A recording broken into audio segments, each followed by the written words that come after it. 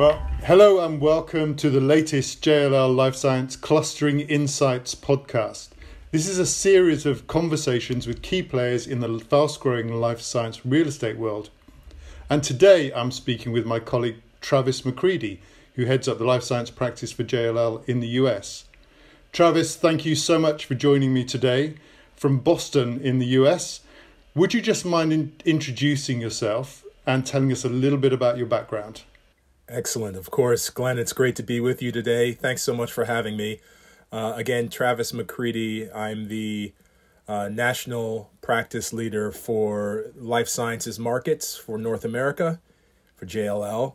I've been with the firm for about half a year now, and immediately came from an early stage equity-backed research company here in the U.S. And previous to that, I was the CEO of a $1.6 billion life sciences funding agency that invested in translational research all the way through to mature scaling companies. And prior to that, long professional history in the innovation economy, working with tech and life sciences companies here in Massachusetts. I spent a good amount of my time on SABs and supporting early stage companies in the life sciences still. So I like to stay close to the science and close to emerging technologies that are evolving out of the life sciences ecosystem. That's fantastic. What a great background to have at this time when the sector is so hot. Having that must give you a real understanding of the user base and the occupiers of the sort of buildings that we're talking about today.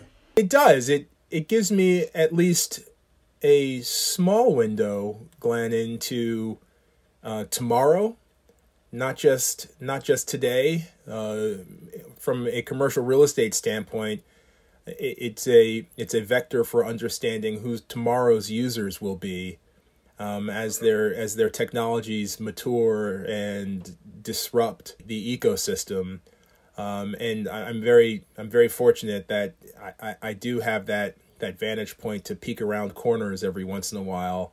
That's fantastic because it is such a fast-moving industry, and that's what makes it so exciting, isn't it? So everybody in Europe looks across the pond to the US in awe at the scale and intensity of the life science market, both from a corporate and a real estate point of view, actually. So can we kick off and you just give me an overview of what's happening in the US life science real estate market at the moment? How hot is the sector? It's extremely hot.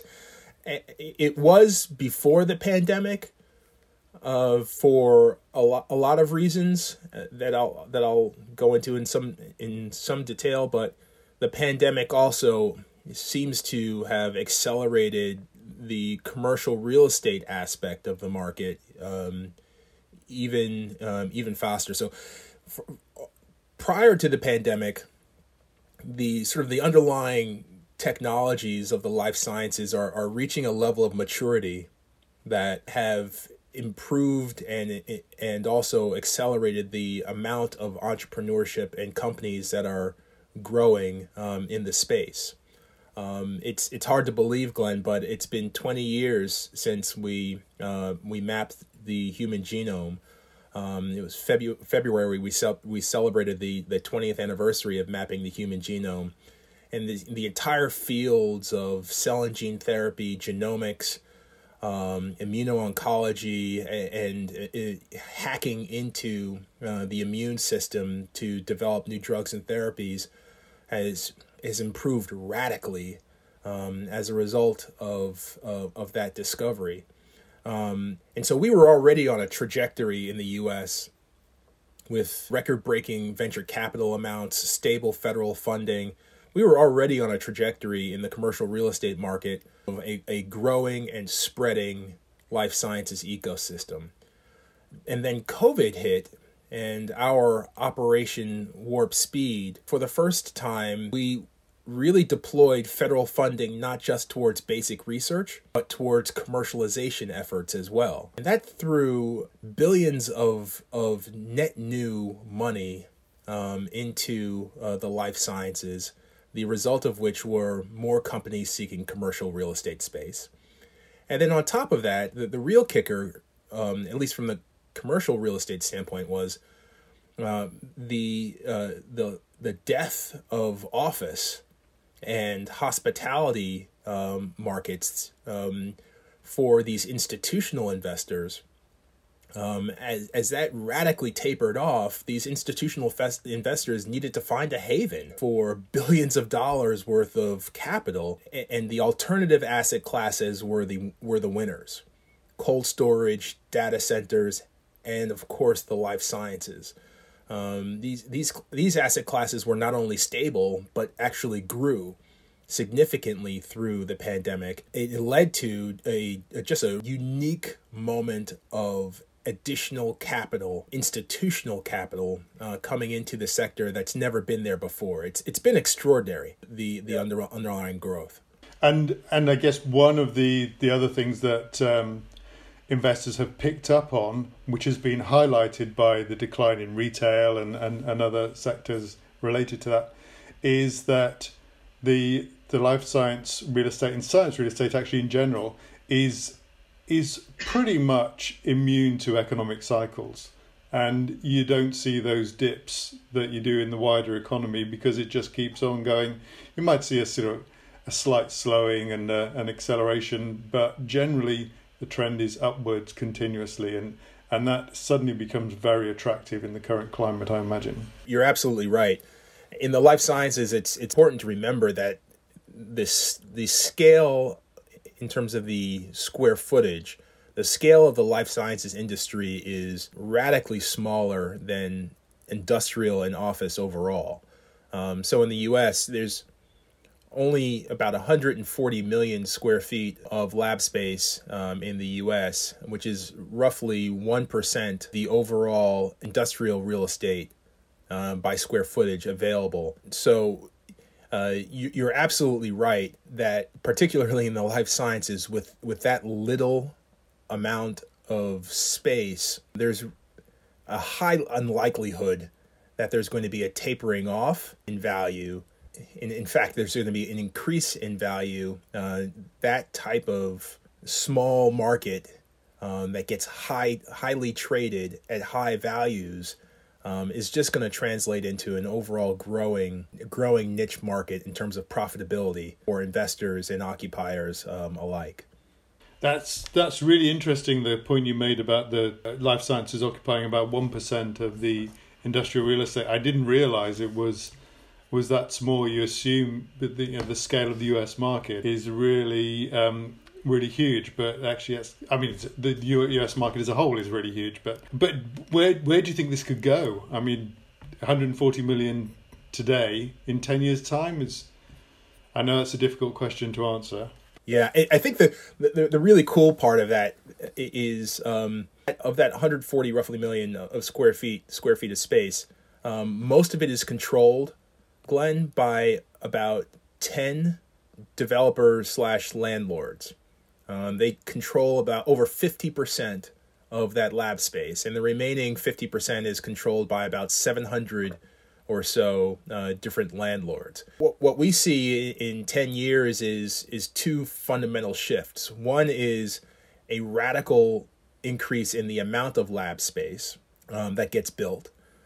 And then secondly, an increase in the number of landlords that hold high percentages or control high percentages of that space. So we expect, that number of 10 to double to maybe 15 or 20. There are some new landlords out there that are well-funded, are already in the process of occupying and or building more space. This all bodes really well just for the sector, because there's simply not enough lab space out there to meet the demand for companies that are coming out of academic institutions, research institutions, and the like. So a very rosy and bullish picture, I think, for the short and long term. And in relation to the increase in that sort of core group from 10 to 15 or whatever, clearly we know that Boston is at the heart of this. San Franciscans might dispute that, but I think we can say that Boston is in the lead.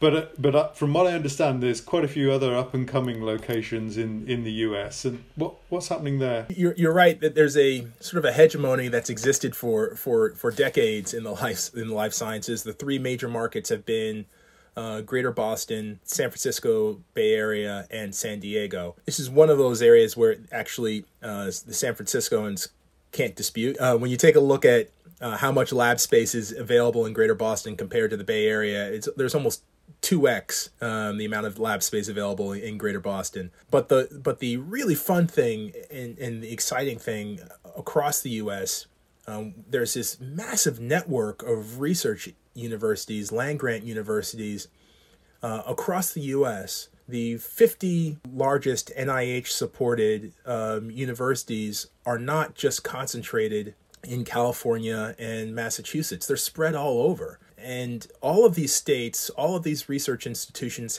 have watched and learned as Boston, San Diego, and San Francisco have gotten it right in terms of building their ecosystems and have put, in some cases, decades worth of policy changes and economic development initiatives, tax incentives, and community building initiatives, and have created really formidable ecosystems in their own right.